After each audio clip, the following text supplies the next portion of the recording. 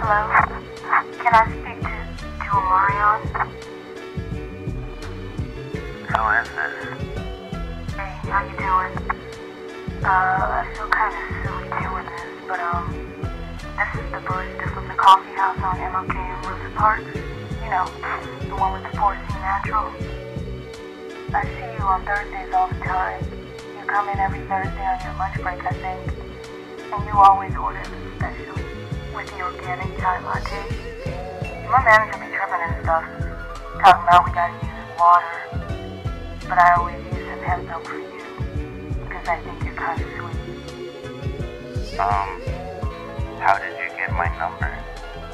You always got on some fly blue tracksuit, and your Air Force Ones are shining all bright. Thanks. For real though. Who is this? So, look man, I mean, I don't want to waste your time, but I don't usually do this. And I was wondering if maybe we could get together outside the coffee shop one day, because I do look a lot different outside of my work clothes. Okay. I mean, I got an art show coming up soon. Yeah, I'm an artist. Maybe you could come out and support? Wait, hold up. My cell phone's breaking up. Hold up. Can you hear me now? Yeah, so, what did you say? Can you come to my show? Who all gonna be there? Hey y'all, welcome to Who All Gonna Be There, a podcast by artists for artists. We talk cash shit about everything. Sometimes we get messy, and it all counts as art because we say so. I'm Mel. Today I'm Black and a woman and an artist, not necessarily in that order.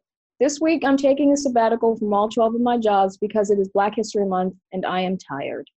Now, if the powers that be will just give me my sabbatical money, we'll be all square until like next Tuesday.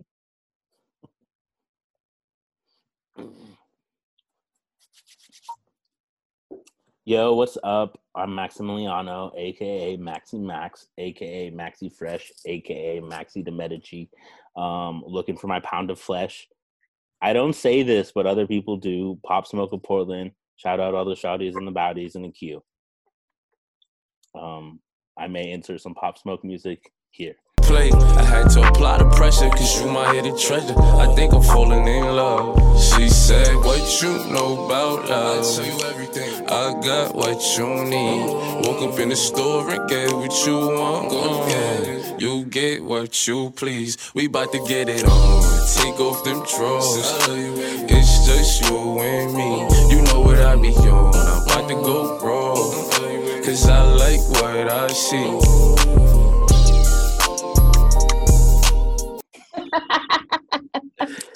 Subscribe to be a Patreon of NTP. We have tons of great perks. The first one, of course, supporting us, duh. But also, we have exclusive Patreon-only podcast episodes and our now legendary Patreon exclusive long-running zine publication, Book of Sedition. NTP, we got an Etsy. With all of our publications and our newest one, Black Abbey.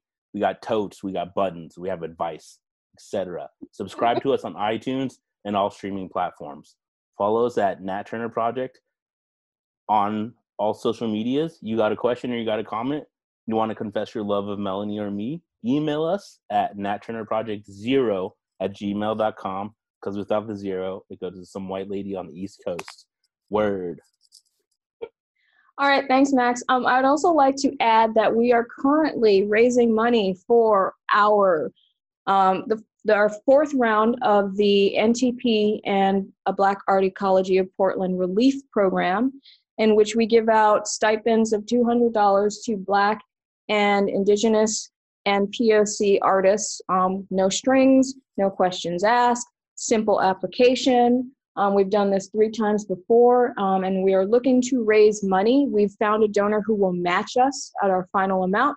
So if you want to give, feel free to PayPal us. It's natturnerproject0@gmail.com. We'd really appreciate it. Also, if you buy anything from our Etsy this month, all of the profits will go towards the relief program.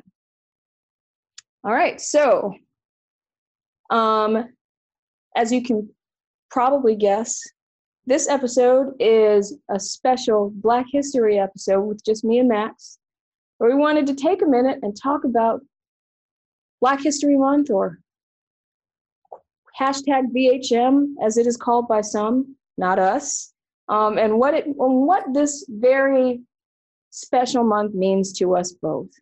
So I guess the first place to start is, how did Black History Month start? Max, did you get any intel on this? Yes, thank you, Melanie. Thank you for the accurate and amazing introduction. Here at Nat Turner Project, we love Black History Month. We wait 11 months a year for this month. So we're here to celebrate more festive than Christmas, more colorful than Easter, more hot than summer, more drunk than Thanksgiving. We're here, Black History Month, Nat Turner Project style, as only Nat Turner Project can do it. Hashtag BHM. Yeah, tweeting saves lives. So there you go. How did Black History Month start? Well, Melanie, that's a great question, and I actually happen to half know that answer. So. Okay, lay it on us. All right. Black History Month started as Negro History Week. I missed that everything else. As Negro History Week, after the Emancipation Proclamation, after the Civil War, post-Bedlam USA. It started as a week. As we know, Abraham Lincoln's birthday is in February. So Black folks were celebrating Abraham Lincoln's birthday as the great liberator, the great emancipator, Abraham Lincoln. The penny does not do justice, but so his birthday was celebrated, was one of the first things freed and emancipated people of the Black diaspora celebrated here in the States. And Abraham Lincoln's birthday was also close to Frederick Douglass's birthday.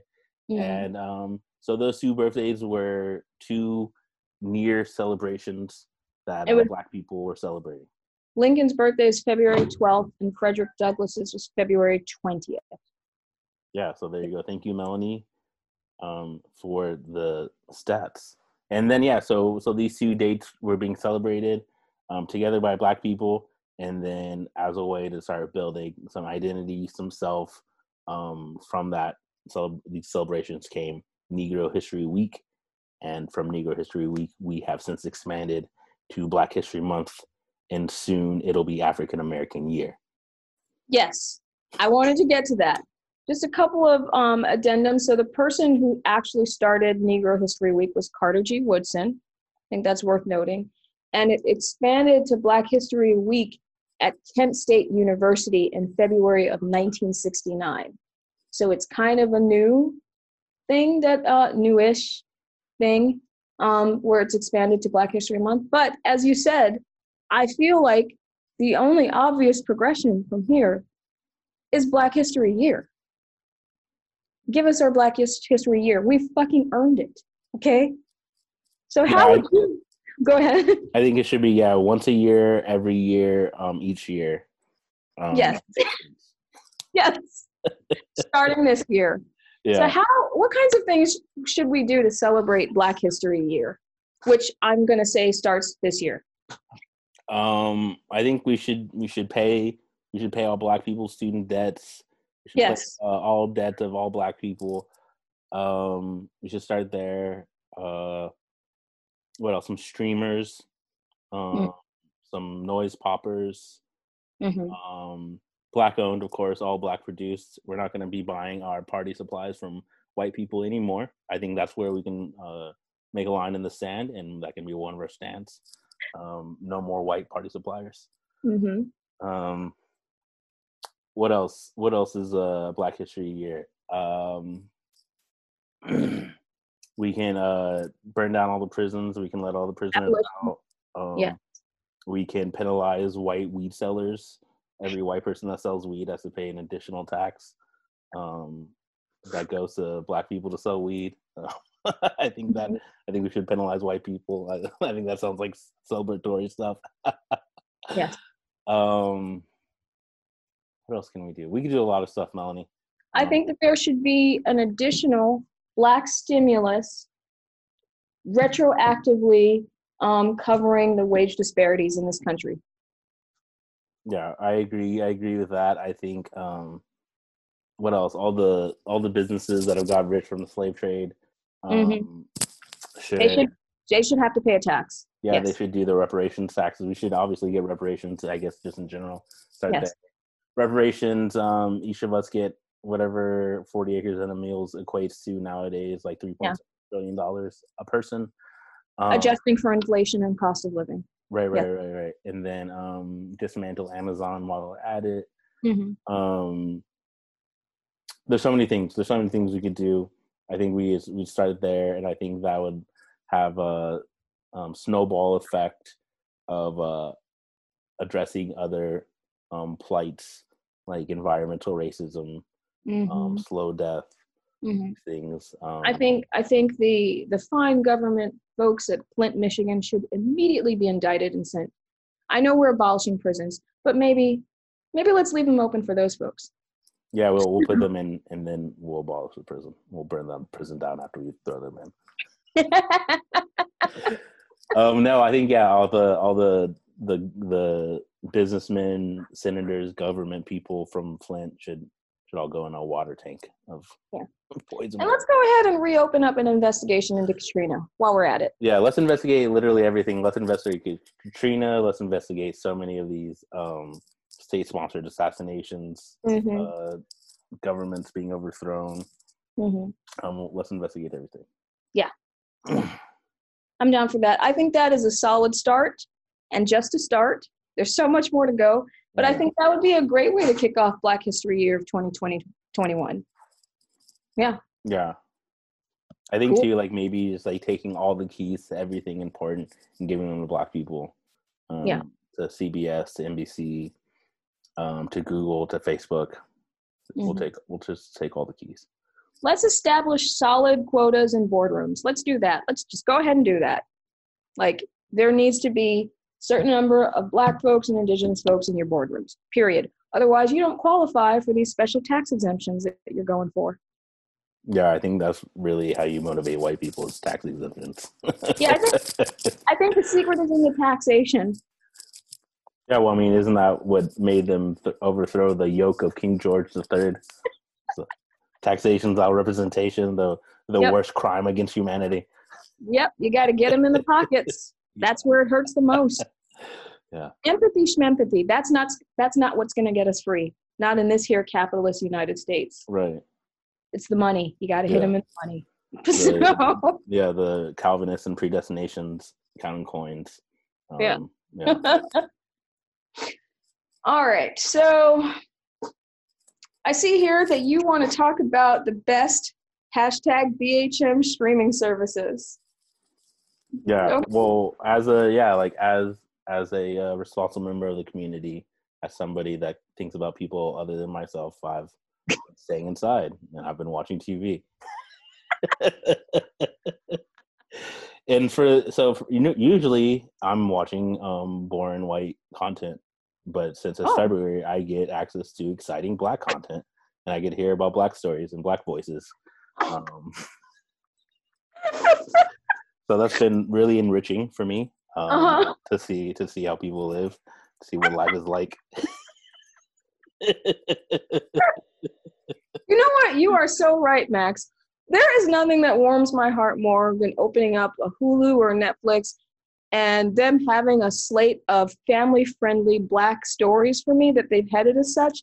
And then it be things like Set It Off or Medea Goes to Prison or like things like that. Things that are great for the family, people of all ages, really. So, yeah, it's been great seeing these new stories. Yeah, and then you get into it. You're like, all right, okay, I'm starting to select the options. You're clicking on the arrows, and then the arrow ends after like 3 or 4. Because I know like Disney, they only had like 2 movies they could pull on for their Black voices, and one just came out this year. Yeah, my absolute favorite, is when they will have a movie listed under like Black stories or enjoy this Black history selection. And then you click on the movie and there's only one Black person in it.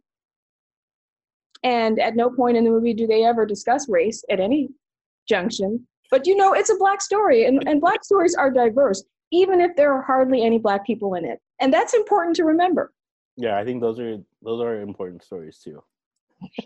Because obviously we don't want too many black people. There should be a limit. Of course. That's too overwhelming. I mean, Yeah. they had whole laws against that sort of thing not too Right. long ago. Yeah. So, As we wax and wane reminiscently. Yeah. So I understand the logic of the streaming services. They don't want to overwhelm their viewer. yeah, They don't want to get people unsubscribing. yeah. I mean, exactly. It's important to remember that, yes, we understand that Black people are here, but we don't want to think about it all the time. Right. So, Yeah, I feel bad for all the ordinary regular subscribers that logged onto their Netflix and had to wade through Black voices just to find their regular white voice content. yeah, all 10 of those Black voices. That must be a lot for someone to deal with who's never had to think about it ever before. You know? Yeah. That's really unfair of us to put that oppression on them. It is. Yeah. But which one has the best one? I don't know. Maybe I feel like so I guess full disclosure, my streaming services, the ones that I have access to, Disney, Amazon, and Netflix. So those are the three I can rate.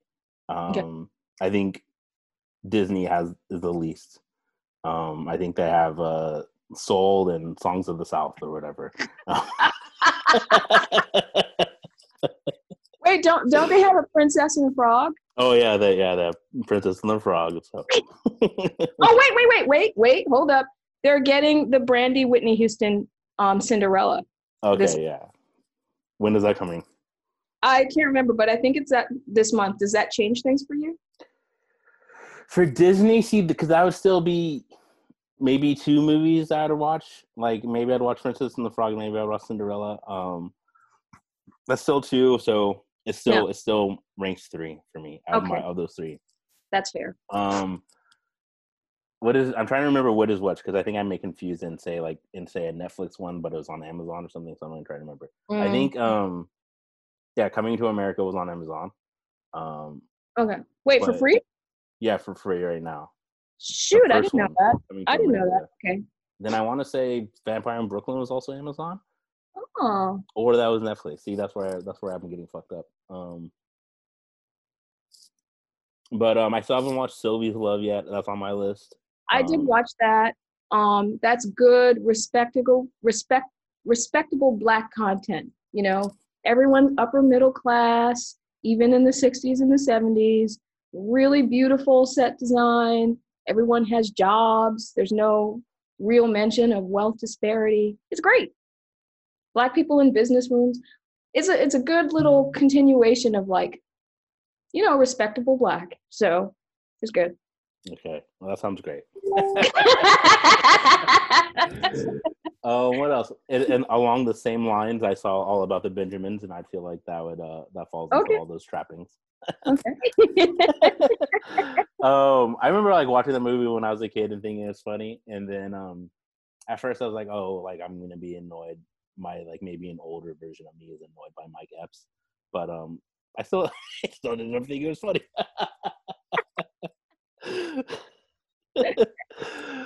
It's just funny to think obviously it's funny to see Ice Cube in any role either being funny or trying to be tough or trying to be but also too all these because All About the Benjamins still has that kind of Bad Boys feel like Ice Cube's a bounty hunter. I think they're in Miami, so it's still this kind of Black outlaw cop, but I'm still a cop, law enforcement kind of thing. But of course, I think I was thinking about this movie. I was thinking about this earlier while I was watching All About the Benjamins, because there's the bad guys that make really racist in these movies and certain movies. So it's oh yeah, this guy. When the guy's racist, you're oh, that's a bad guy. Or oh, that guy's. But also too, the more racist the villain is a Black movie, the more he's gonna get super fucked up at the end. The more over the top they are with the racism, the more they're gonna get their shit pushed. So I was thinking about that too, because the movie starts with some, what is it, in some house shed somewhere in Swamp Glaze, what are the Everglades, like the Everglades of Florida or whatever, and then it's like some guy has this huge like Confederate flag over his like window, and then that's like the house that Ice Cube's like trying to like serve a warrant on or something like that. Then you say like, oh yeah, this guy's gonna get fucked up because as soon as you see like big ass Confederate flag, you know it's only a matter of time before his shit gets pushed. And then yeah, I think Ice Cube eventually pushes this shit somehow.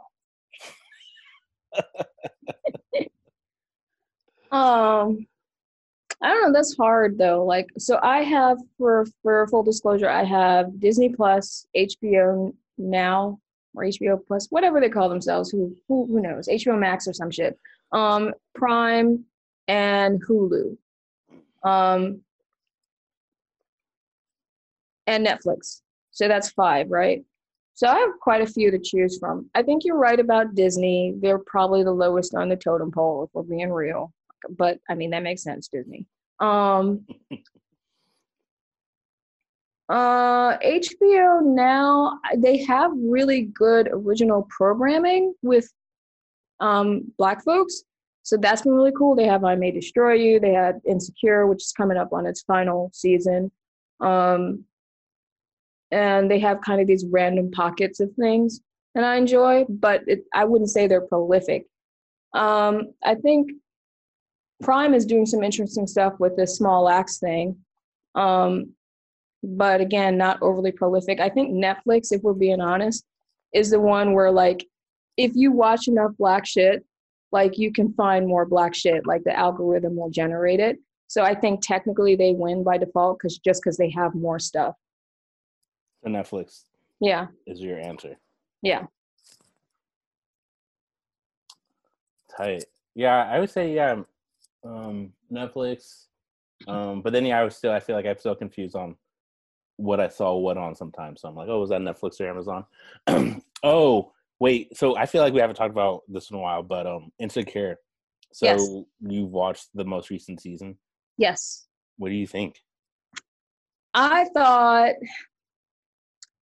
think it's perhaps the best written season so far. And I thought that the way that the characters of Molly and Issa, like watching their friendship disintegrate, was really well done, but it was also really depressing at times. And this season felt like the most, the least joyful of all 4 seasons in some ways. Like there were times where I felt legitimately like sad for both of them. And I didn't feel that much sadness. There weren't enough moments of comedy and joy for me in this season. And that kind of bugged me. How did you feel about it? Yeah, I liked this season. I always like, I thought Molly was like my favorite character. So I always love all the different stuff that happens to Molly and Molly's character. I love that he actually started like having a good relationship with Andrew. That one episode where they're like on vacation or whatever, and like then she has to deal with the brother and shit. And then the brother like gaslights her, like, oh, that scene made me cringe, but it felt like too real too. Yeah, it was triggering. That whole scene was triggering for me. And then, but then I love too. I was so on board for Lawrence and Issa to get back together, and like that was all my shit, and I was there. And then how it fucking ended, that's like I was like, oh my god. Yeah, because I don't know what the fuck's gonna happen. Like how, like I don't see the way for that to end up well, or for Issa and Lawrence to ever be able to end up together now. Spoilers, I guess, but that. So yeah, like I love the season. That I thought was devastated me. And then also too, like I feel like we didn't get much of the other 2 characters. I already forgot their names. The other 2 friends. We see like a little bit of them, but we don't see them, I feel like, that much in this season. Yeah. But yeah, no, I really enjoyed the season. Yeah, but then I'm curious to see how they take it after the season finale, after it all, how it ended. Yeah. Well, I mean, what did you think of the tone of this season compared to other seasons? Yeah, like I agree with you that there's like less fun stuff, less like the 4 of them like hanging out together and being fun. Because even the parts where it seemed fun, like that one episode where like Issa runs into that like other group of like friends hanging out, and you think, Oh, oh, yeah. fun. But then they were just like checking off like some list of things to like do to like an LA person or something. Um, so like shit like that. Yeah, yeah. And then too, but I mean, it also it feels so real. Like it feels like really feels like how friendships like ebb and flow sometimes too, because then you're like, it's not like it's an intentional, but yeah, you may be like losing contact with this friend, but yeah, at the same time you're like having this relationship develop, so you're like, oh yeah, it's kind of like filling some of the holes. So like I would be filling from the absence of my friend, but like not in the same ways, but maybe it makes like that other fading friendship easier to allow to fade because you have this like other positive relationship happening now too. Yeah. Felt that way from Molly, but I honestly, like, I agree with Molly all the time. I think Issa is way more selfish, focuses on herself all the time, like literally will just like call to talk about herself when Molly's trying to like, so like I feel like I side more with Molly, and I think Issa's, I don't know, I feel more frustrated for Molly because like I feel like she was being a better friend and trying to sell me the friendship, and like Issa's just like so selfish. Yeah. Yeah. I think they both had questionable moments this season. The thing is, to me, it rang really real because like the things that they were complaining about were not necessarily changes in their behavior. They were things that they had always been. Issa's always been selfish like that. Molly's always been the way she is. It's just because they were changing, these things were suddenly becoming a problem. And I think that was really well done in terms of how a friendship can degenerate over time as the people change within them. But also really sad to watch. And like I would come out of episodes feeling kind of depressed and reminding me of shit that went down in my own friendships, So it was a lot. I just need some more happy with this, especially since this is the last season. Yeah, I didn't know the next season was gonna be the last one. I Yeah, guess it makes sense because like what, five seasons? Yeah. Yeah. I have to admit, don't necessarily think that Issa and Lawrence need to be back together. I don't know if that was ever the way for them. They weren't good together. I don't know. I didn't know, like, because I feel like I haven't like watched the early seasons since maybe they came out, but I feel like maybe they had things, and obviously, like, we can talk about like the Lawrence having his breakup to be the motivator to get his shit together, but like, so like, could that have ever happened had they stayed together? Like, I don't know, but but it feels like maybe they were like, I don't know how to explain it, but it feels like it didn't feel wrong for me to think about them potentially getting back together. It seems like, oh, maybe they're both in better places now. Yeah. Like Lawrence is like the person that Issa always wanted him to be now. And yeah. I guess Issa's always been the person that Lawrence wants. Yeah.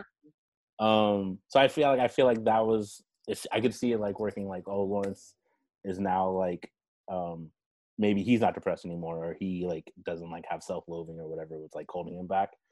So, yeah, so I thought it was gonna be the thing, but then fucking life, man. Life indeed. Yeah.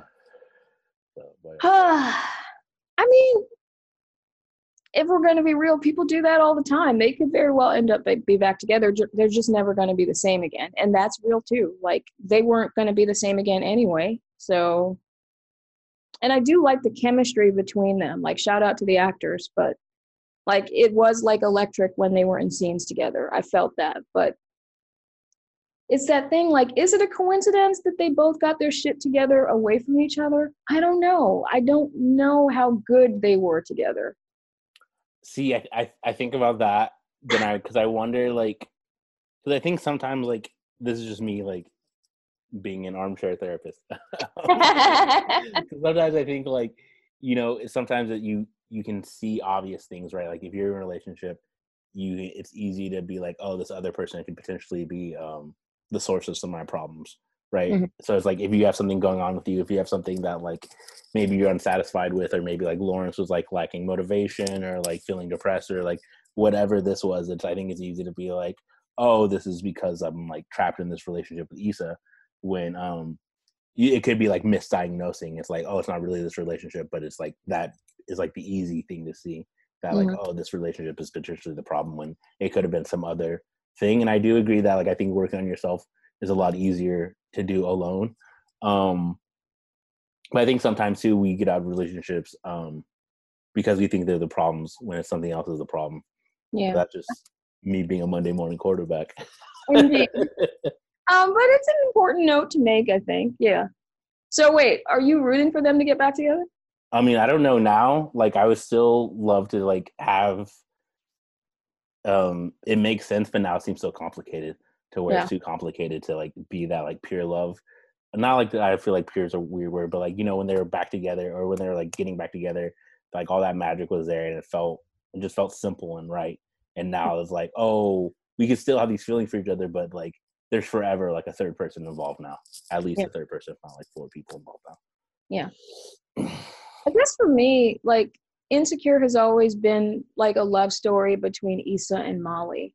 And I'm just happy that they're back together. And I hope that the end of season 5 sees them resolving all of that, like what was damaged this season, and sort of like working towards like a stronger friendship. That'll make me happy. Yeah, no, I think that was a great point. I think, I would love, now knowing that the series is going to end next season, I would love, to like have some, like maybe the last scene is like a Molly Issa scene versus like a Issa Lawrence or something else. I think that's way more fitting and appropriate. Yeah. And I did low key like Nathan a lot, but whatever, fine. I mean, I didn't dislike him. He was just like whatever, and then he was like flaky, and then I didn't care. There were reasons for that. Yeah, like we find out later. Yes, okay, that's fine. We find out later. But I feel like I didn't care that he came back. So I was like, whatever. Yeah. Yeah, and because he's also like, I feel like I can think about like people that like try to like, have some flaky dip out and then try to come back, and try to like work their way back into a thing. But I feel like you just don't like Nathan, and you can just say that. That's fine. It's not like I don't like Nathan. I just felt like of all like of the like Issa's loves, he's definitely in like the last one on my list. Really? Okay. I love the vibe that they had when they were together. It was very much just kind of like friendship, but also like passion. It was just laid back. It was easy. There's friendship. I don't know how much passion. Because I feel like they're cool and they vibe with each other, and I feel that. But then when I see Lawrence and Issa like vibing with each other and joking with each other, oh yeah, that's nothing on Nathan. Yes, I guess. Agree to disagree. It's fine. Yeah, I agree to disagree. This has turned into a recap for Insecure, so I feel like we need to steer this ship back. Yeah. So, okay, I think the best BHM streaming service is Netflix, and you think it's? Netflix. Okay, so we agree on that. Yeah. Okay, cool. So what does Black History Month mean to you, Max? What does it mean to me? What does it mean now? Yeah, now. I think it means licensing and merchandising. I like the idea of trying to expand it. I like, like any other business, if you have products, it's so much better to sell the products multiple times a year instead of just 1 month a year. Just like a store that only works during summer for like spring break or something. If we have Black History Month year round, I think that's better for BHM, which I'm soon trademarking if it's not already. Don't you think that having the merchandise available all year long decreases the demand? Kind of like Girl Scout cookies. What happens if you sell Girl Scout cookies all year long? People don't want them as much. The hype. Is that true? I don't know. Because I feel like people will always just throw down on some Girl Scout cookies. But I guess if they're readily available, makes it less special. Mm-hmm. So is it like if you want, there's a time of the year where if you want a Girl Scout cookie, you can't get a Girl Scout cookie? Yeah, right? Like, I think it's Girl Scout cookie season now, but I don't think you can get it all year round. Well, maybe that's bad business on their part. I don't know if the Girl Scouts are a business model we should be looking at. That's fair. That's fair. But no, yeah, I don't know. I know we've taken a really like cynical view of Black History Month with this episode, but that's how I feel about it. I feel very cynical about that. I feel like even though we went over the history a little bit, it feels like a lot of just another chance for empty gestures from white and non-Black people. And the current state of being Black in America and being Black in the world is very bleak and depressing. And so I think having a Black History Month while everything else is going on makes me feel pained. And not how far we've come, but look how far we still have to come. More so. Yeah, so we man. can get serious real quick. I don't even know how to follow that, but I mean, I agree with everything you had just said. So, and furthermore, like, I understand the original reasons for starting this, but I think that it's become this thing where it's been consumed by anti-Blackness and white capitalist patriarchy, and it's been turned on its head into something else, which is an excuse for people to stratify history into separate things when Black history is just history. Like, it is American history. It is like all of history, and it should be baked into everything else. Pulling it apart and making it this separate thing does the very thing that you claim you're not trying to do. And it pisses me off every time I see it. Yeah, I completely agree. I feel like the other 11 months, Black history, the contributions of Black people to this country are erased, are whitewashed, are changed, and then everything is pushed to this 1 month, and then we find out about the inventor of some product as like the Band-Aid for all the things like Black people have actually done for this country, as this country, a part of this country. I think that's literally the tale of America. It's a tale of like white and Black, and the white people just trying to have the invisible labor of Black people without ever having any other aspect besides like culture. Just take the labor and culture and exist as two people, or something. Yeah. So I think that's what Black History Month means now. I think it'll only continue to get more trivialized through hashtags and social media, through merchandising, through white people misunderstanding what they should be doing this month. Again, with me, I feel like you normally can't win. Either from not posting anything to like posting about rereading bell hooks or something, like you're just never gonna win in my eyes. But my whole thing is like, seriously, does Black history always have to be encapsulated in a Black person contributing to capitalism, like in some way, like through scholarly stuff or the invention of something or some sort of contribution to pop culture? Like, why can't we expand the whole meaning of what Black history, if we're going to do this, let's expand the meaning of what Black history is. Like, when was the first use of like certain words in AAVE, or like, just different ways of existing, different ways of being, and like pointing to that would be interesting to me. Just shit we haven't read about or heard about. And I'm only interested in what other Black people say or post about Black history. Honestly, I don't really care what what white corporations have to say about it, or white institutions, because they have no stake in this shit, really. Or at least they live like they don't. Yeah, I completely agree, and I think to your point, I think finding out about like actual like things that have happened to like Black people as a people, as a culture, talking about the evolution of language. I feel like that's really interesting and fascinating. But I feel like that's stuff that to your point, that's like we learn about it and engage in every day as like Black people online, sharing information with each other, are always like educating and finding out, helping each other learn more parts of our own history every day. Like I feel like we do that every day with each other online. True. I'm finding out about Black stuff from other Black people all the time online. Yeah, that's not relegated to February. That's No. not just happening in February. I mean, I think it's ridiculous to think that like now February 1st started, there's some like switch that turned on for us to now be allowed to talk about our history or something like, yeah. So I think again, it feels like maybe, I know like, yeah, maybe it was still started by Black people, this initial idea and focus. But I think again, like, like rock and roll, it's rock and roll, jazz, hip hop, all of it. pop Pretty music, much. yeah. Did you hear that the first grunge band on record was in Seattle and had a Black woman as the front? I didn't know that, but I'm not surprised at all. I mean, yeah. I'm just saying.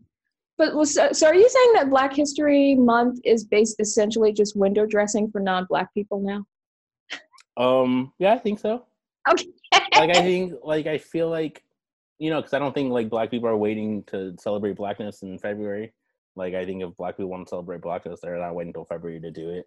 If they want to like celebrate stuff about their culture, if they want to like tell other people some fact they found out, that's not like, oh, February, I have all this information, I can't wait to share on February. They're sharing it whatever day they find it out. And yeah, like I don't know, maybe like, I mean, growing up, maybe it was different, like being in school. I'm not in school anymore. I'm not a kid in school anymore. But even then, that was still like cringeworthy.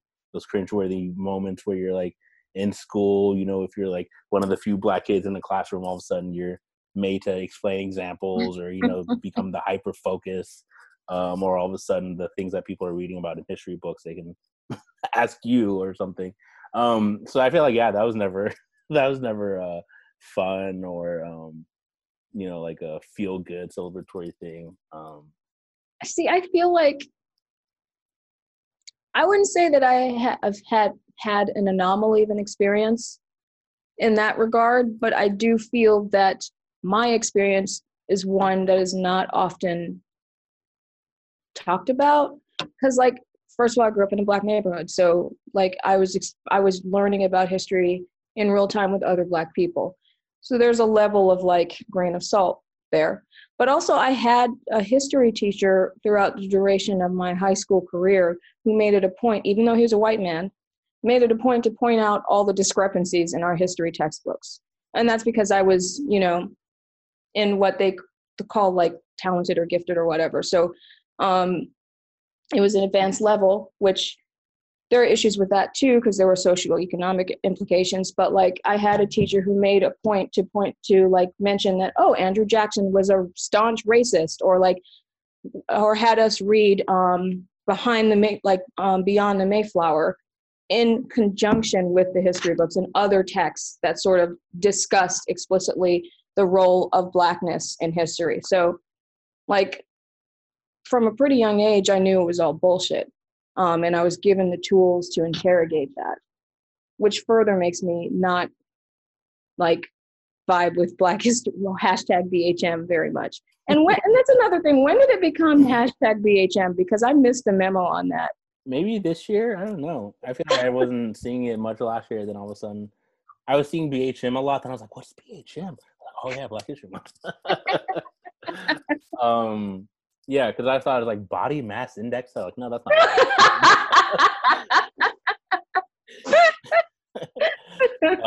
But yeah, so I don't know.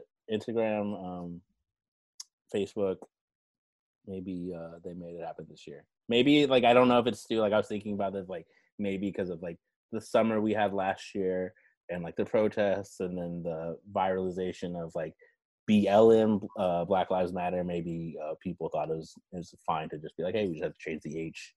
We keep the same energy. All of our social media radicalization. Because I mean, I haven't looked, but maybe like Tinder profiles now are just like Black Lives or Black History Month. I mean, probably Black Lives Matter or whatever. Yeah. So we'll blame it on the internet.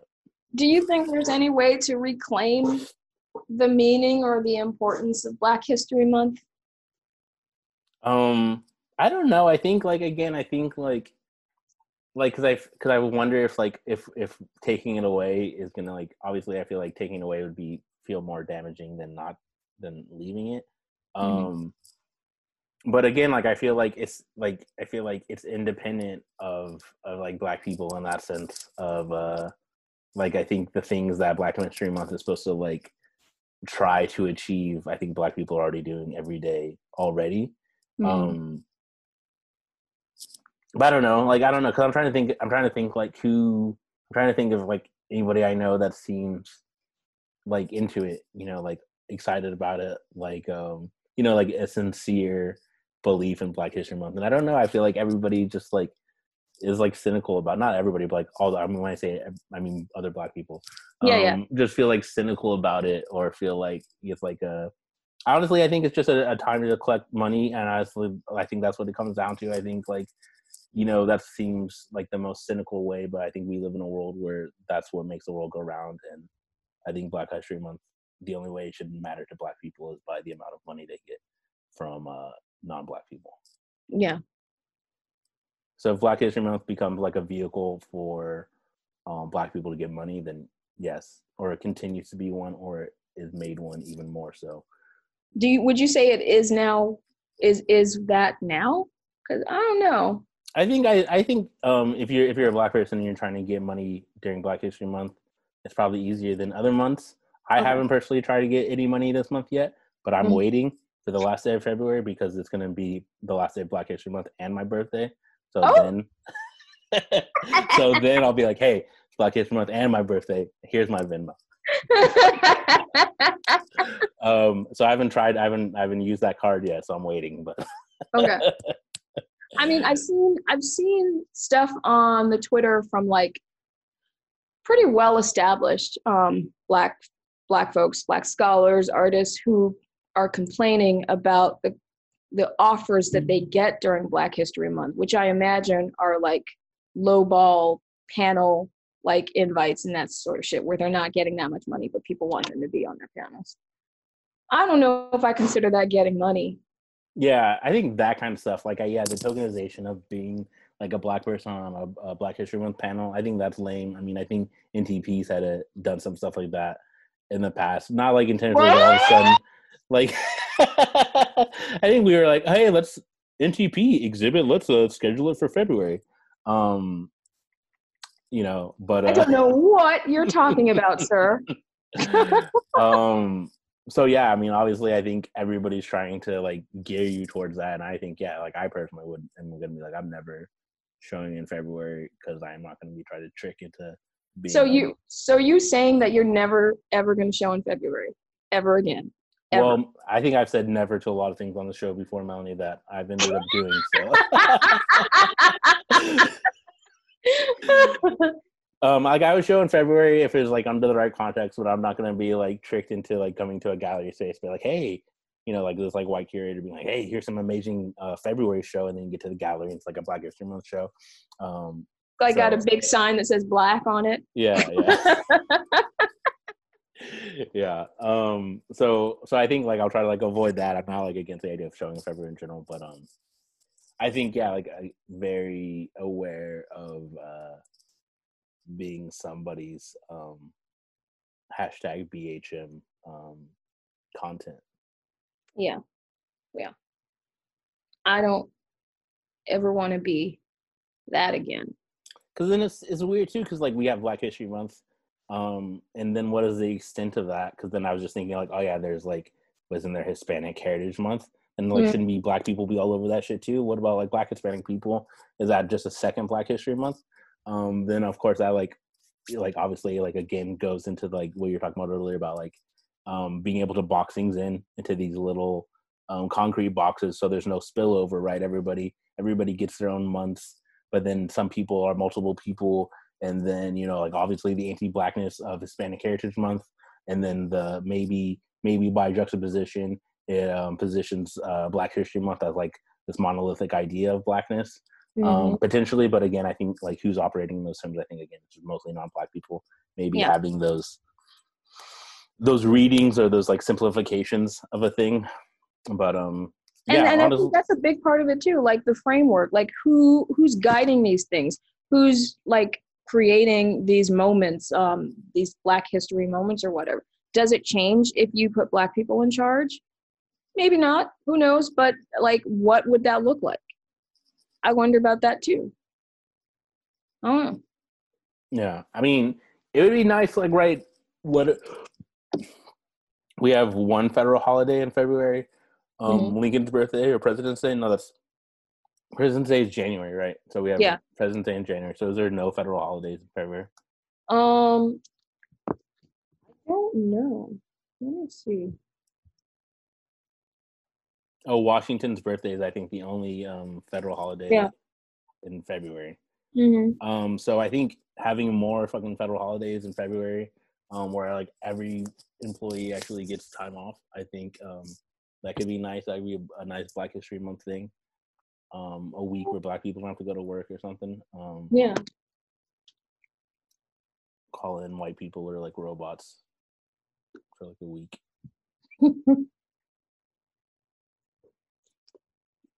I think stuff like that.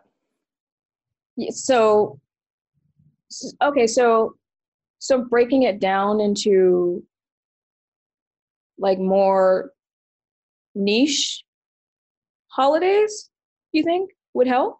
No, I think if for Black History Month to like matter and to like be beneficial to Black people, there needs to be like concrete things besides just like pictures of MLK on the wall or Black History Month banners and stuff like that. I think it'd be cool to like, we talked about obviously like money or like changing the entire world for like to be predicated on Black liberation. But yeah, maybe like a small thing is like a fucking some federal holiday or something. Stuff like that. I think it seems like a simple thing. Or even something else. I don't know, like I don't even know what else. Maybe something that the United States doesn't do. Maybe there's like a lottery that every Black person gets entered in during the month, and there's a winner every day. Can you imagine like they're giving away $10 million every day in February just to a Black person, and it's just a random drawing? See, that would get people into it, and people would be watching the TV every night for the drawing which Black person is going to win tonight. You have 28 winners. I think that could be something. I think that you have just created the plot for an amazing dystopian narrative. Thank you, Max. I will be borrowing that. Yeah. Shout me out in the dedications. No, I love it. Like, there's just kind of a general lack of imagination with what BHM has become. Yeah, maybe we start needing to have like people need to report seeing like MLK around or something like that. Like I saw like Martin Luther King Jr. yesterday, he gave me a ride home, or like like I saw him in the club. Yeah. Like having like maybe we can start like having all these sightings, and like I think maybe we need some like mythology around it, like start having some characters. I mean, you know what? I do like that, because remember when there was a thing going around where Black people were going to get superpowers? Like, I love that we collectively just decided to create this mythology. I would love to see more of that. That'd be amazing. Yeah, I think stuff like that. Yeah, I think for us to be invested in it, we need to have some fun with it. We need to have some characters, some costumes or something. Something, yeah. I think we'll figure it out. Very cool. Maybe NTP 2022 will have the future of Black History Month party or proposal or plan PowerPoint. Should we have it on February 22nd, 2022? Yeah, something like that. Maybe we should have it in March. Okay.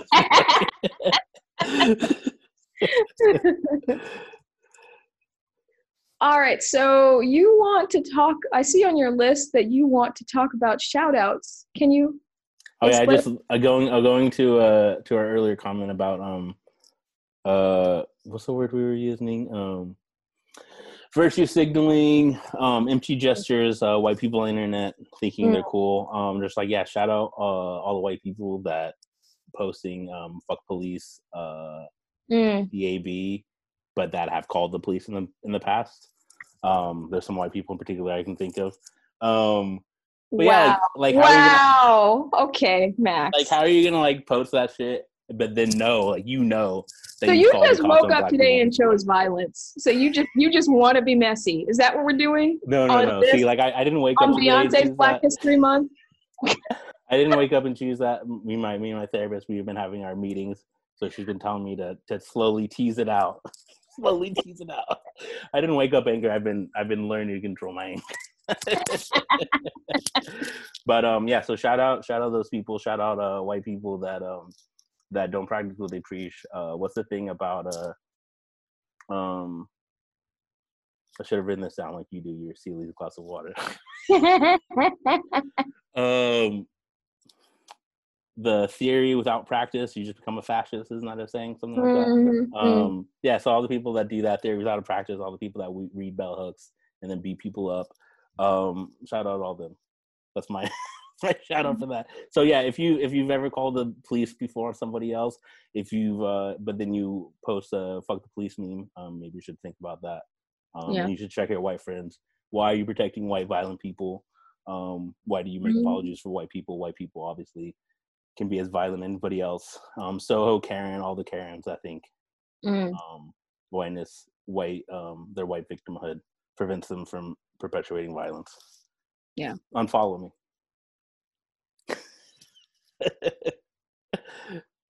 All right, that's my talking point. Okay. But then I have another one. But so my next point also like was also I was thinking about like thick in general, but then white people using thick. Obviously, white people use thick now. Wait, I'm gonna stop you right there because I didn't know that white people use thick. I have not seen that, and that would piss me off if I had. See, that's the thing, Melanie. I feel like from our conversations today and in general, I feel like it seems like maybe the white people you follow stress you out way less. And I was like, what am I doing wrong? It's like, I need to like unfollow all these other white people or something, or just follow the white people you follow. Well, in general, I only fuck with people who do better and know better in general, like across the board. Yeah. So yeah, I wouldn't follow any. I'd like to think I don't follow any problematic white people. Obviously, there are a couple that get under the cracks because they pretend in front of me, and I do stress out about that, but they know not to do that shit in front of me. So there's that. Well, yeah, I ran into this little conundrum. So last summer I went through like an unfollowing spree, and I just started unfollowing all these white people left and right. Because I was like, every day I was just getting up and some white person was being the wrong person I saw that day. So I did all this unfollowing, and I was like, I had forgot about all these people. I unfollowed them. All of a sudden, here and there, I would be getting like messages or something from these people. I was like, oh yeah, I hadn't followed you, but now like I'm not angry anymore. And it's like, should I refollow them and then have that acknowledgement of refollowing them, or I should just like stay unfollow them and never have to see them again?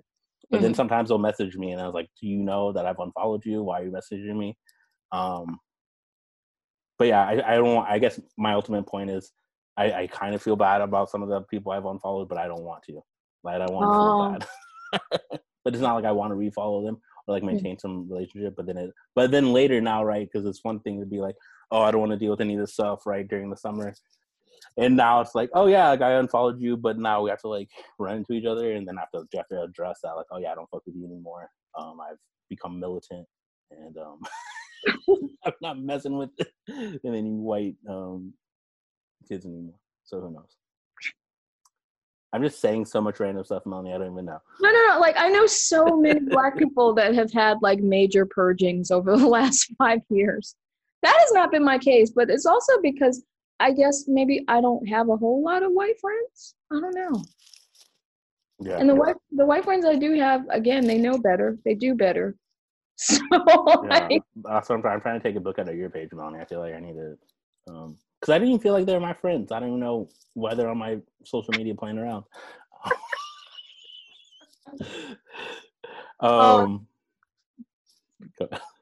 But yeah, I will say this. Occasionally, I will see a white friend using AAVE. It's not one of the more apparent ones like thick, but like it'll be like some slang bullshit or whatever, and it does make me wince.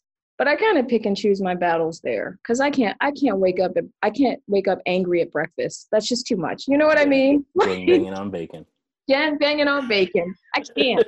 I know a few folks who live like this, and they just seem miserable, and I don't have the energy. See, I've been trying to not do that. So I've actually been not sleeping with my phone anymore, and I've just been putting it somewhere else. So when I wake up in the morning, there's no screens around me, so I can't. Because usually, like, I'll wake up and then I'll be like, oh, let me go on Instagram or whatever. But so yeah, I'll take I've only started doing this like a couple days.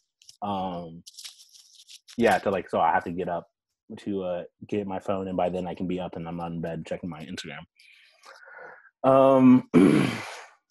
But yeah. Yeah. We just want justice, Melanie. Justice is a long time coming. Mm-hmm. I don't know. But then I'll see. I guess I should just unfollow these people when I do it the first time. Because sometimes I'll just like screenshot it and then send it to somebody else. Send it to like another Black person and talk. You won't believe this shit. I only had to do that once, and I think you remember who I did it for. And it wasn't a white person. Oh, yeah, I know what you're talking about. Mm-hmm.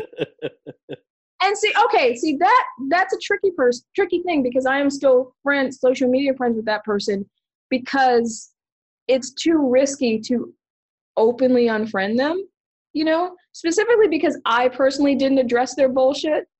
But also we have so many mutuals and run in so many of the same professional circles that I can't unfriend them without kind of putting myself at risk, Yeah. And that is tricky. It's annoying, but what you can do is you can soft block them, or you like mute all their shit. That's a possibility. Yeah. See, I do that too, and then I feel bad about it. Because sometimes I'll soft block people, and then I'll still watch their stories. So they'll like, I'll watch their stories every now and then, just so they think that they're not soft blocked. That's like, clever. That's clever. Too much. But then I recently unsoft blocked somebody. I was like, all right, you've been soft blocked for months, and I'm not annoyed with you anymore. I'll unsoft block you.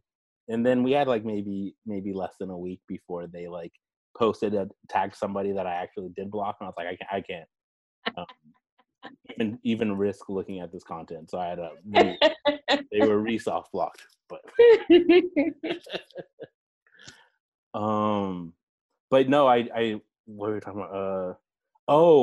But to your point, I do I think after that conversation about you and that other person, because I was like, because sometimes I will like a post before I read it. Really? I'll just like it. Because I used to, like, when I first was on Instagram, I would just like everything, because I was like, oh, that gives me more interaction. I don't care what I'm looking at. I'm just liking everything. Oh my God. Racing through every story. I didn't know if it was true or not, but that's how I interacted with Instagram. That's how I don't want to talk about. That's my method for other things, but it is too. But then I was like, oh shit, like, thank God, like, I could have accidentally liked some posts that I never knew like what was said. But then there's also been times where I've liked a post and then I saw who posted it and I'll unlike it, or I'll read the caption and then I'll unlike it. But yeah, I'm pretty selective in what I like. Also, I don't do a lot of engagement on social media because I'm an old. Also, it's just that's a whole other job in order to do social media the right way, and I'm not interested in taking up another job. So I'll get on for like maybe a 5-minute block and like the things that seem interesting and watch a couple of stories, and then that's it for me. But mostly then I'm just posting my own shit. So, but like, yeah, when I see cultural appropriation on that level where it's like, because there's some AAV where white people are appropriating, but they don't even understand that they're appropriating because Black culture is so embedded in American culture. It is American culture. So parts of it are just kind of like erased and vultured and like scavenged. And there'll be words that pop up that like general pop don't even understand came from Black culture. And I allow a little bit of grace for that, although like in private company, I might call them out. But like for very specific niche things like thick, I'm gonna call some people out. Like that might get an unfollow from me. Like for real. Because that's some bullshit. You don't get to say that. Sorry. Yeah, no, I agree with all that. I feel like you give more leniency because I won't excuse anybody for any like appropriation. I think they're like I feel like I should have the examples, but I can't think of any specific examples. But like there's like certain phrases that that like white people use or that will think that like, oh, that's just like an internet phrase or like this is how the internet says that, but they won't know like, oh, that's like black people say shit like that. And then it's like white people, like little white dudes started fucking saying that, and now you fucking say that and you think it's just like an internet thing. You're like, no, that too is AAVE. Like even though in the previous post you're just like, here's like all types of AVAV, and then you'd be like, it be like that sometime. Or it be like that though. It's like, no, it doesn't. Just like stuff like that drives me crazy. And then but then there's still some people that do that, and then I guess I'm still following. But sometimes I don't want to say who, but maybe if you're listening, you know who you are. They were saying that they were gonna do a social media that was just of white people using AAVE. So sometimes I'll send them content for the social media. That's never gonna happen, but I mean, I would like to see it. So but yeah, I think it's so prevalent to where it's like, can you even fight it anymore? It's like you're trying to throw like fire or water on the fire in the corner, but then you're still surrounded by fire, and you're like, oh yeah, and then it's like, what does it mean if I'm me today and like targeting this one white person using AAVE or unfollowing them? Does that stop them from using it? Does that stop them from getting shows at art galleries? Does it stop them from winning awards or whatever? Does that stop them from working with Pam or anything, or who knows what? That was very specific. No, I mean a lot of people work with Pam. It could be over different times. No, it doesn't stop them. That's the thing. Like these individual interactions. I mean, I want to believe that if I have a conversation with someone who's fucking up, that they listen to a modicum of what I'm saying and adjust accordingly. But there's no way to know that. And even if they do, like, are they spreading that information to their friends, or do they remain quiet in mixed company? It's like these like tiny little waves in an ocean. Like, you know what I mean? Yeah, it's like, you shame somebody for this one time, but then they like go, or what's that one meme where it's like it's like two people talking and it's like, she called you the N-word, and you're like, they. You're like, oh yeah, sorry, they called you the N-word. Or something.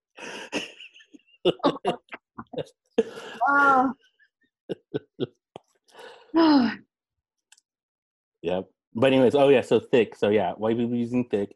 I always assumed thick was spelled with two C's to come. This is my own what's the word? Wait, can we just, in what context have you heard white people use this word? I don't know, like they're like, here's a story, and then there's the word thick on it, referring to like maybe they're complimenting their friend, maybe they're talking about themselves, something like that. I don't know. I'll have to take a screenshot and save it next time. Okay, because I don't understand how that would even come up. Like, I think they're referring to something. Someone black? No, I don't think so. I think a white person is referring to another white person as that. Or that's not possible though. But okay, fine. Oh. Whatever. It's fine. Whatever. Melanie, I'm not the one making these posts. I don't know how to defend them.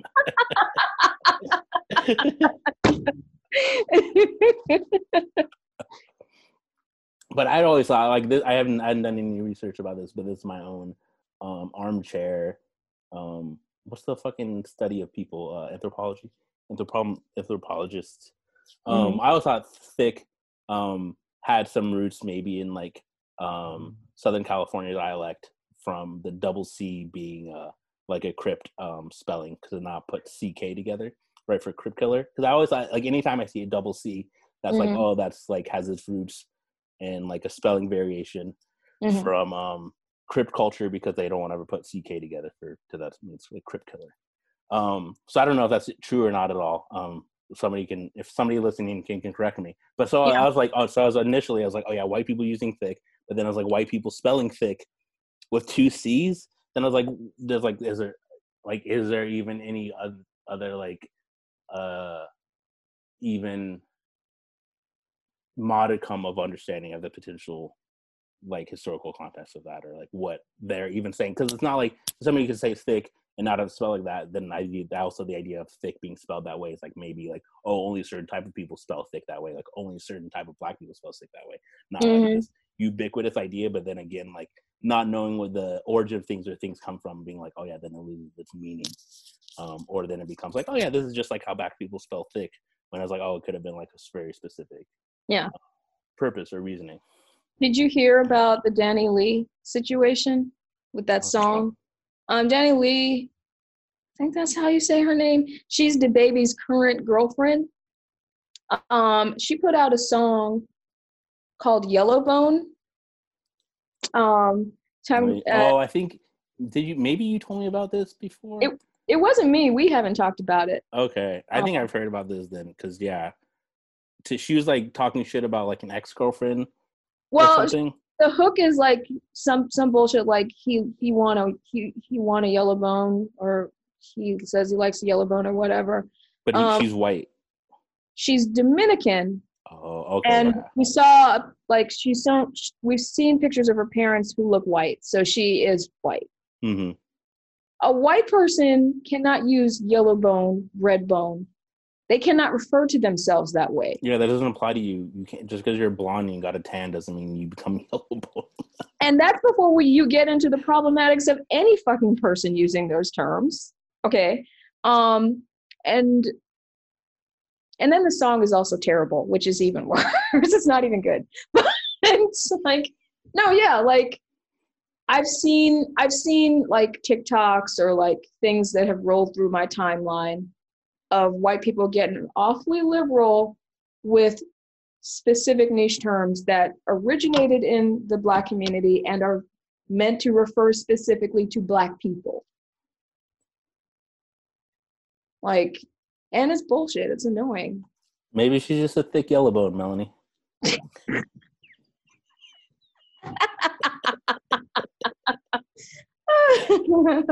Yeah, no, I think that's so wild and disgusting, and like the amount of like proliferation of like digital blackface, even if it's not like people pretending to be Black people that are like white, like alabaster, trying to get here looking like they're dark as shit.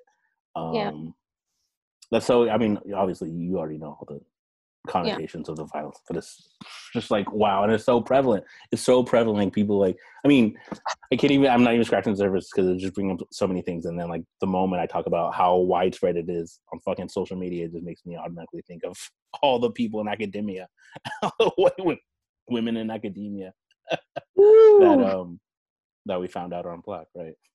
Yes. Oh my gosh. Like No, I was gonna say something stupid as well. I was gonna say what's the prize for doing that, but they've displayed what the prize is. They get all these accolades and shit. So I don't know what the answer is, but it's fucking annoying and insulting and offensive, and people continue to do it. So yeah. I don't know. Yeah, I mean it's so like it's so widespread because it's like if you are gonna draw the line, where do we? I mean, I think we should cancel Ariana Grande. We could start there. I mean, is that it? Listen. I have never been on board for Ariana. I don't care what these young people say. I don't give a damn. This white woman came aboard with a tan, and everyone was acting like she wasn't white. Like is that a generational thing? I think we just forget. I think because I think we haven't seen her white in so long that like people will think like, oh, she's something, you know. Because like I think it's really hard to find a picture of her where she looks her like natural skin color.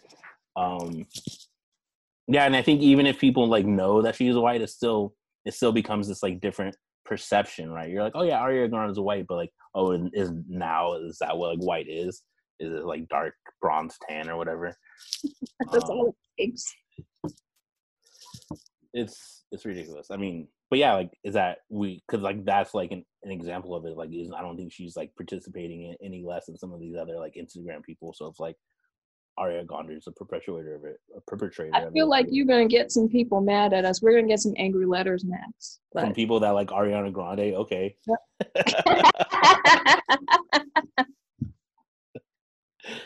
At natturnerproject0@gmail.com. But yeah, please send your letter so we have something to read. I never got the Ariana Grande thing. I never even really started listening to her music for that very reason, because I was just confused. Like, why is everybody okay with this? Like, it's not okay. Yeah, I'm not okay with it. I don't know who's okay with it. And if the comeback is young kids are okay with it. Young kids learn, they grow up, they're idiots once. There's things that I thought were cool when I was 12 that are dumb as shit. Same. Anyway, that's my unresearched, uneducated take on Thick. It could be right. I could be wildly off, but I feel like I'm right. So check me if I'm wrong. Okay, let's talk about our personal Black History months. You first. You go first. Okay. Do you mean like our ideal Black History Month? See, I didn't know what I meant. That's why I wanted to see how you interpreted the question. I didn't know if you wanted to do like, do you have like a personal history thing you like? What's Melanie Stevens? Melanie Stevens was born in Miami. Like our individual Black histories? Yeah. Okay. You want to or something like that? Sure. I will give my personal Black history of me, who is Black. I was born in 1979 in Miami. Both of my parents are from St. Thomas, Virgin Islands. Though my mom grew up there, but was born in New York. I moved to Atlanta, Georgia when I was 10, where I spent my young adolescence. And then I went to Connecticut for school and hated it there, and came back after I graduated, where I worked in Atlanta for 15 years in a mid-level corporate, customer service, and then mid-level corporate. And I did art on the side and on weekends. So not a whole lot of sleeping. And then when I was 35, I decided to move across the country to Portland to go to art school so that I could change professions and become an artist. And I am now here 5 years later doing just that. And an educator, which, surprise, I guess I'm a teacher now too. So that's my Black history. Yay. And I also make comics, which I have been doing for 10 years now. What about you? What's the Maximiliano Black history? Let's see. I did, I think I got it at Ancestry.com, 2019 for I think Christmas. So I do know that my Black family ended up in Virginia initially upon arriving on these shores. And then we managed to make our way to Ohio. Dayton, Ohio, I guess, according to what I've been told from my family and stuff, that Caesar is my grandma's maiden name is Caesar. Shout out Nancy Caesar. And I guess Caesar isn't that common of a last name for Black people. And there's like a lot of Caesar Black people with last name Caesars in like the Dayton, Ohio area. And I think I'm related to most of them somehow. So yeah, Black Caesars, Dayton, Ohio. Then what else? I was born in Dayton, Ohio too. As I said, like all my Black family is from Dayton, Ohio. So long lines. My grandma was born in Dayton, Ohio. And then we moved when I was a kid into Texas. Some stuff happened. I live in Portland now. I think that's my Black history. Yeah. Ohio. I feel like you skipped a lot of shit, but that's fine. No, there wasn't anything in Florida and Texas. I grew up in Texas and I lived there. Then I went to school there. Then I eventually moved to Portland 5 years ago. You don't feel that living in Texas shaped you in some way though? Because I know living in Atlanta shaped me. No, Texas shaped me. dirty third, keep it trill. You know how we do 972, the 214, 817, North Texas all day, Third Coast. Don't forget, yeah, we sip and we swing, two tones sitting on 28s, as you know. So yeah, so I lived in Texas. I was out there balling, living large. It was hot. It was real hot all the time. So I came to Portland. But yeah, I that's like more of my present. But yeah, I think my Black history is Black Caesars in Ohio. Okay. So there you go. Come find us. Black history. All right. Well, go ahead. Go ahead. I was just going to move on to the next thing, but I was going to say my last talking point is the little Uzi Vert new news. Okay, like as I said, I'm an old, so I haven't heard much about this except a couple things in passing. So can you break down exactly what happened here? Because I feel like things have been exaggerated. No, I don't think it's been that exaggerated. It is a $24 million diamond. Oh, it is. Yes. I swore that was inflated. Okay. No, I looked at a bunch of different articles. He was like, I've been saving for this for years. It's a $24 million diamond that he got on his forehead. So Uzi Vert got a piercing, a dermal, of a diamond, a giant ass diamond on the middle of his forehead. $24 million. Okay, I have some logistical questions. Is this diamond all paid for, or does he have to continue to pay for it in installments? Does he have $24 million?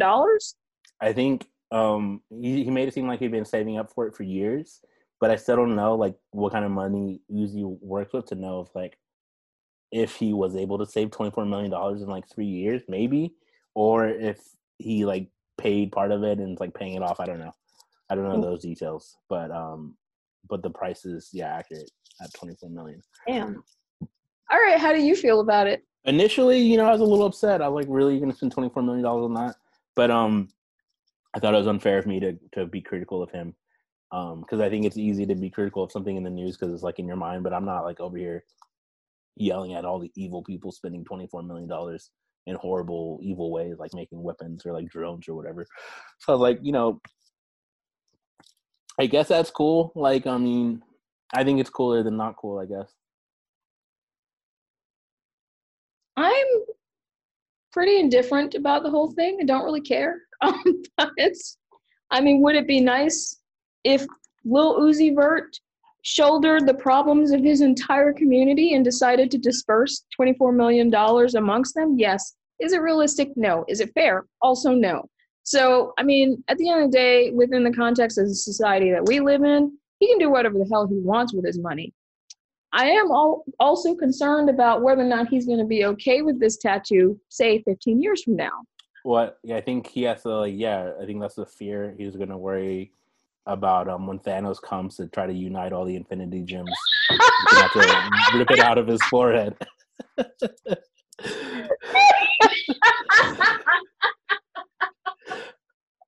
That's good. That's good.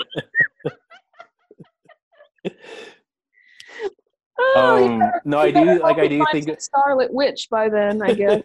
I don't know. Because I do think about like what was like wild shit when I was younger. Because I remember when like Lil Wayne and Birdman got all their teeth removed and were replaced with like diamonds and like platinum encrusted diamonds in their entire grill. And like I think they both still have it and still have to go to the dentist like every 2 weeks just for like upkeeping and stuff like that. It wasn't just like a one-time thing. It's like your whole life is gonna need like regular maintenance. Like this is gonna be an expensive thing to like maintain forever.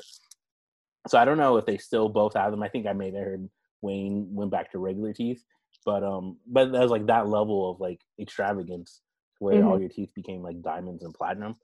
But I think even then that still wasn't anywhere near 24 million for them.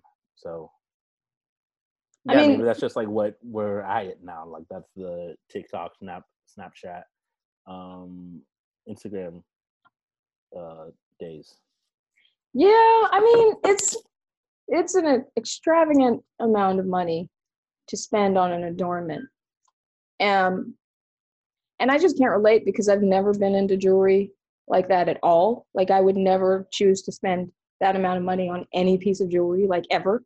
But that being said, there's something to be said about this idea of it being a radical, like, act to take your Black body and adorn it with these things that our society deems the most valuable, to like embellish or change or render your body in this way to add value. Or it could be the opposite of radical in that you're subscribing to the capitalistic value system. I don't know.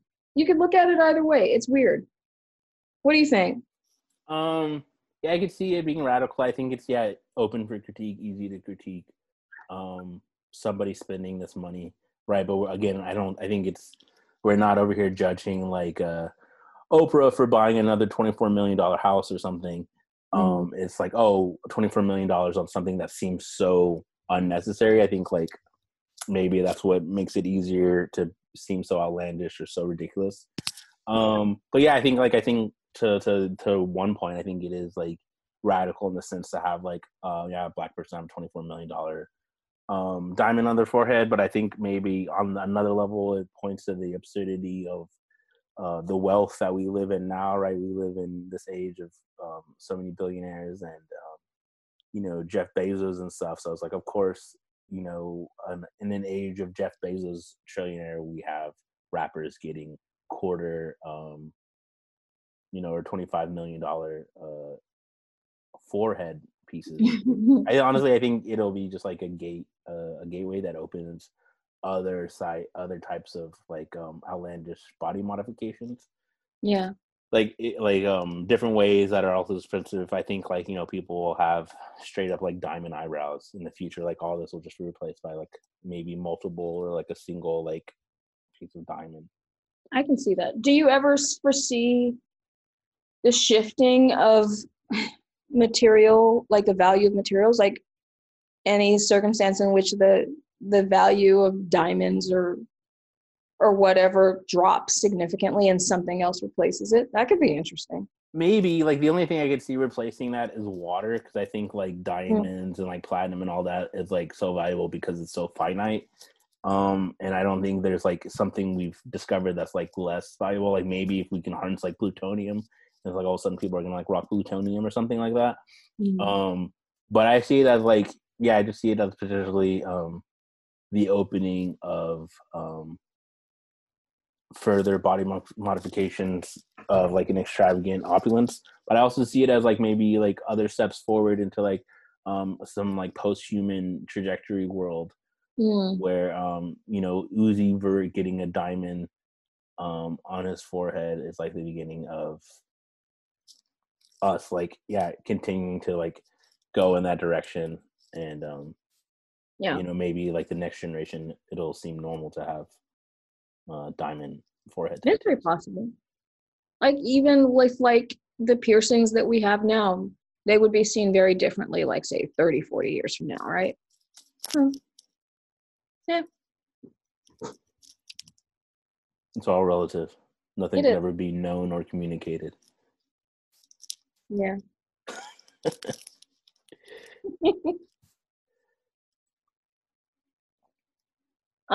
So I guess it's now time for our segments.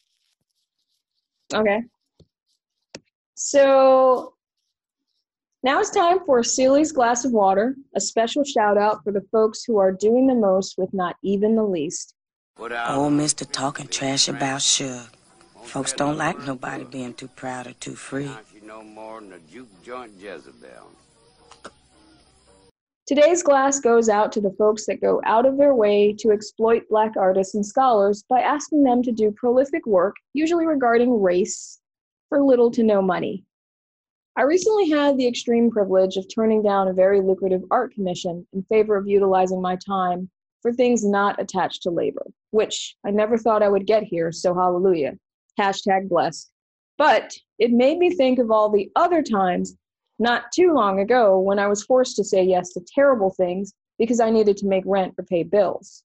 Oftentimes it was 60 to 90 minute panels of me pouring my heart out about my tragic experience as a Black artist for $50 here or $75 there, and sometimes no pay at all for just the mere, quote, exposure.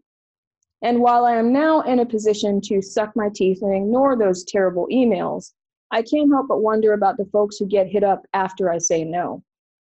As someone who has had some experience with event planning, organizing discussions, and writing funding proposals, I can no longer pretend that these oversights are unintentional. I have been asked to highly planned events where every single thing was budgeted, except somehow the POC guests who were invited never seemed to be financially compensated on par with the other components of the event. But they sure as hell were asked to come be mascots of inclusion and diversity to lend an air of credibility. And let me tell you, 9 times out of 10, it wasn't your standard issue tiki torch wielding MAGA folks doing this. It was the progressive, down-ass, vetted, woke, white, and non-Black folks doing it. The folks who care enough to know that they need a splash of color in the mix, but not enough to establish competitive payment for them. And unfortunately, sometimes it has been Black folks doing it too. Yep, a few months ago, 2 months ago, a colleague of mine, a Black man who I had respected and worked with in the past, reached out to me to create a 120-page comic, to write it, to draw it in full color in 18 months. Guess how much he wanted to pay me to do all of this work? $750 American for 120 pages of comics. Yep, let it sink in. He gave me this offer with his whole chest and no shame. I believe this may have been the most offensive offer I have ever received. But the scary thing is, someone out there who doesn't know their worth may eventually take that deal, which makes me extremely sad. I hope that all of y'all suffer an endless array of paper cuts while having that dream where you fall down infinitely until you get your shit together and start paying people what they're worth. You deserve all of the worst things and nothing but forevermore. I don't know who hurt you and why you feel the need to pay it forward via economic violence, but it is gross, and may you never prosper until you cease the bullshit.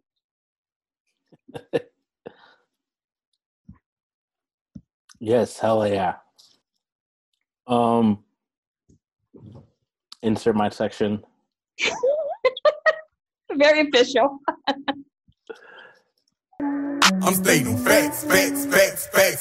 The Nile is formed by 3 principal streams: the Blue Nile and the Atbara, which flow from the highlands of Ethiopia, and the White Nile, the head streams of which flow into Lakes Victoria and Albert. I'm stating facts.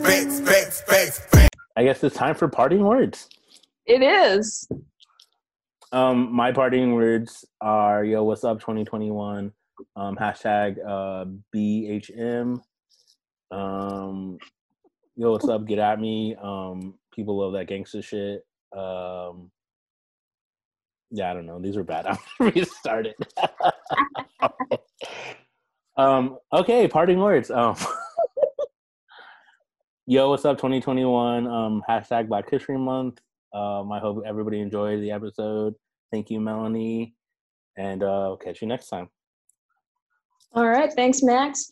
My parting words are, as usual, it's a joy talking with you, Max. You always manage to make me laugh and almost cry with every conversation. Yeah, it's been fun. And I guess my other thing that I want to say is I hope all the Black folks out there have a wonderful Black History year, nay, Black History century. We all deserve it. Good night, y'all. Good night.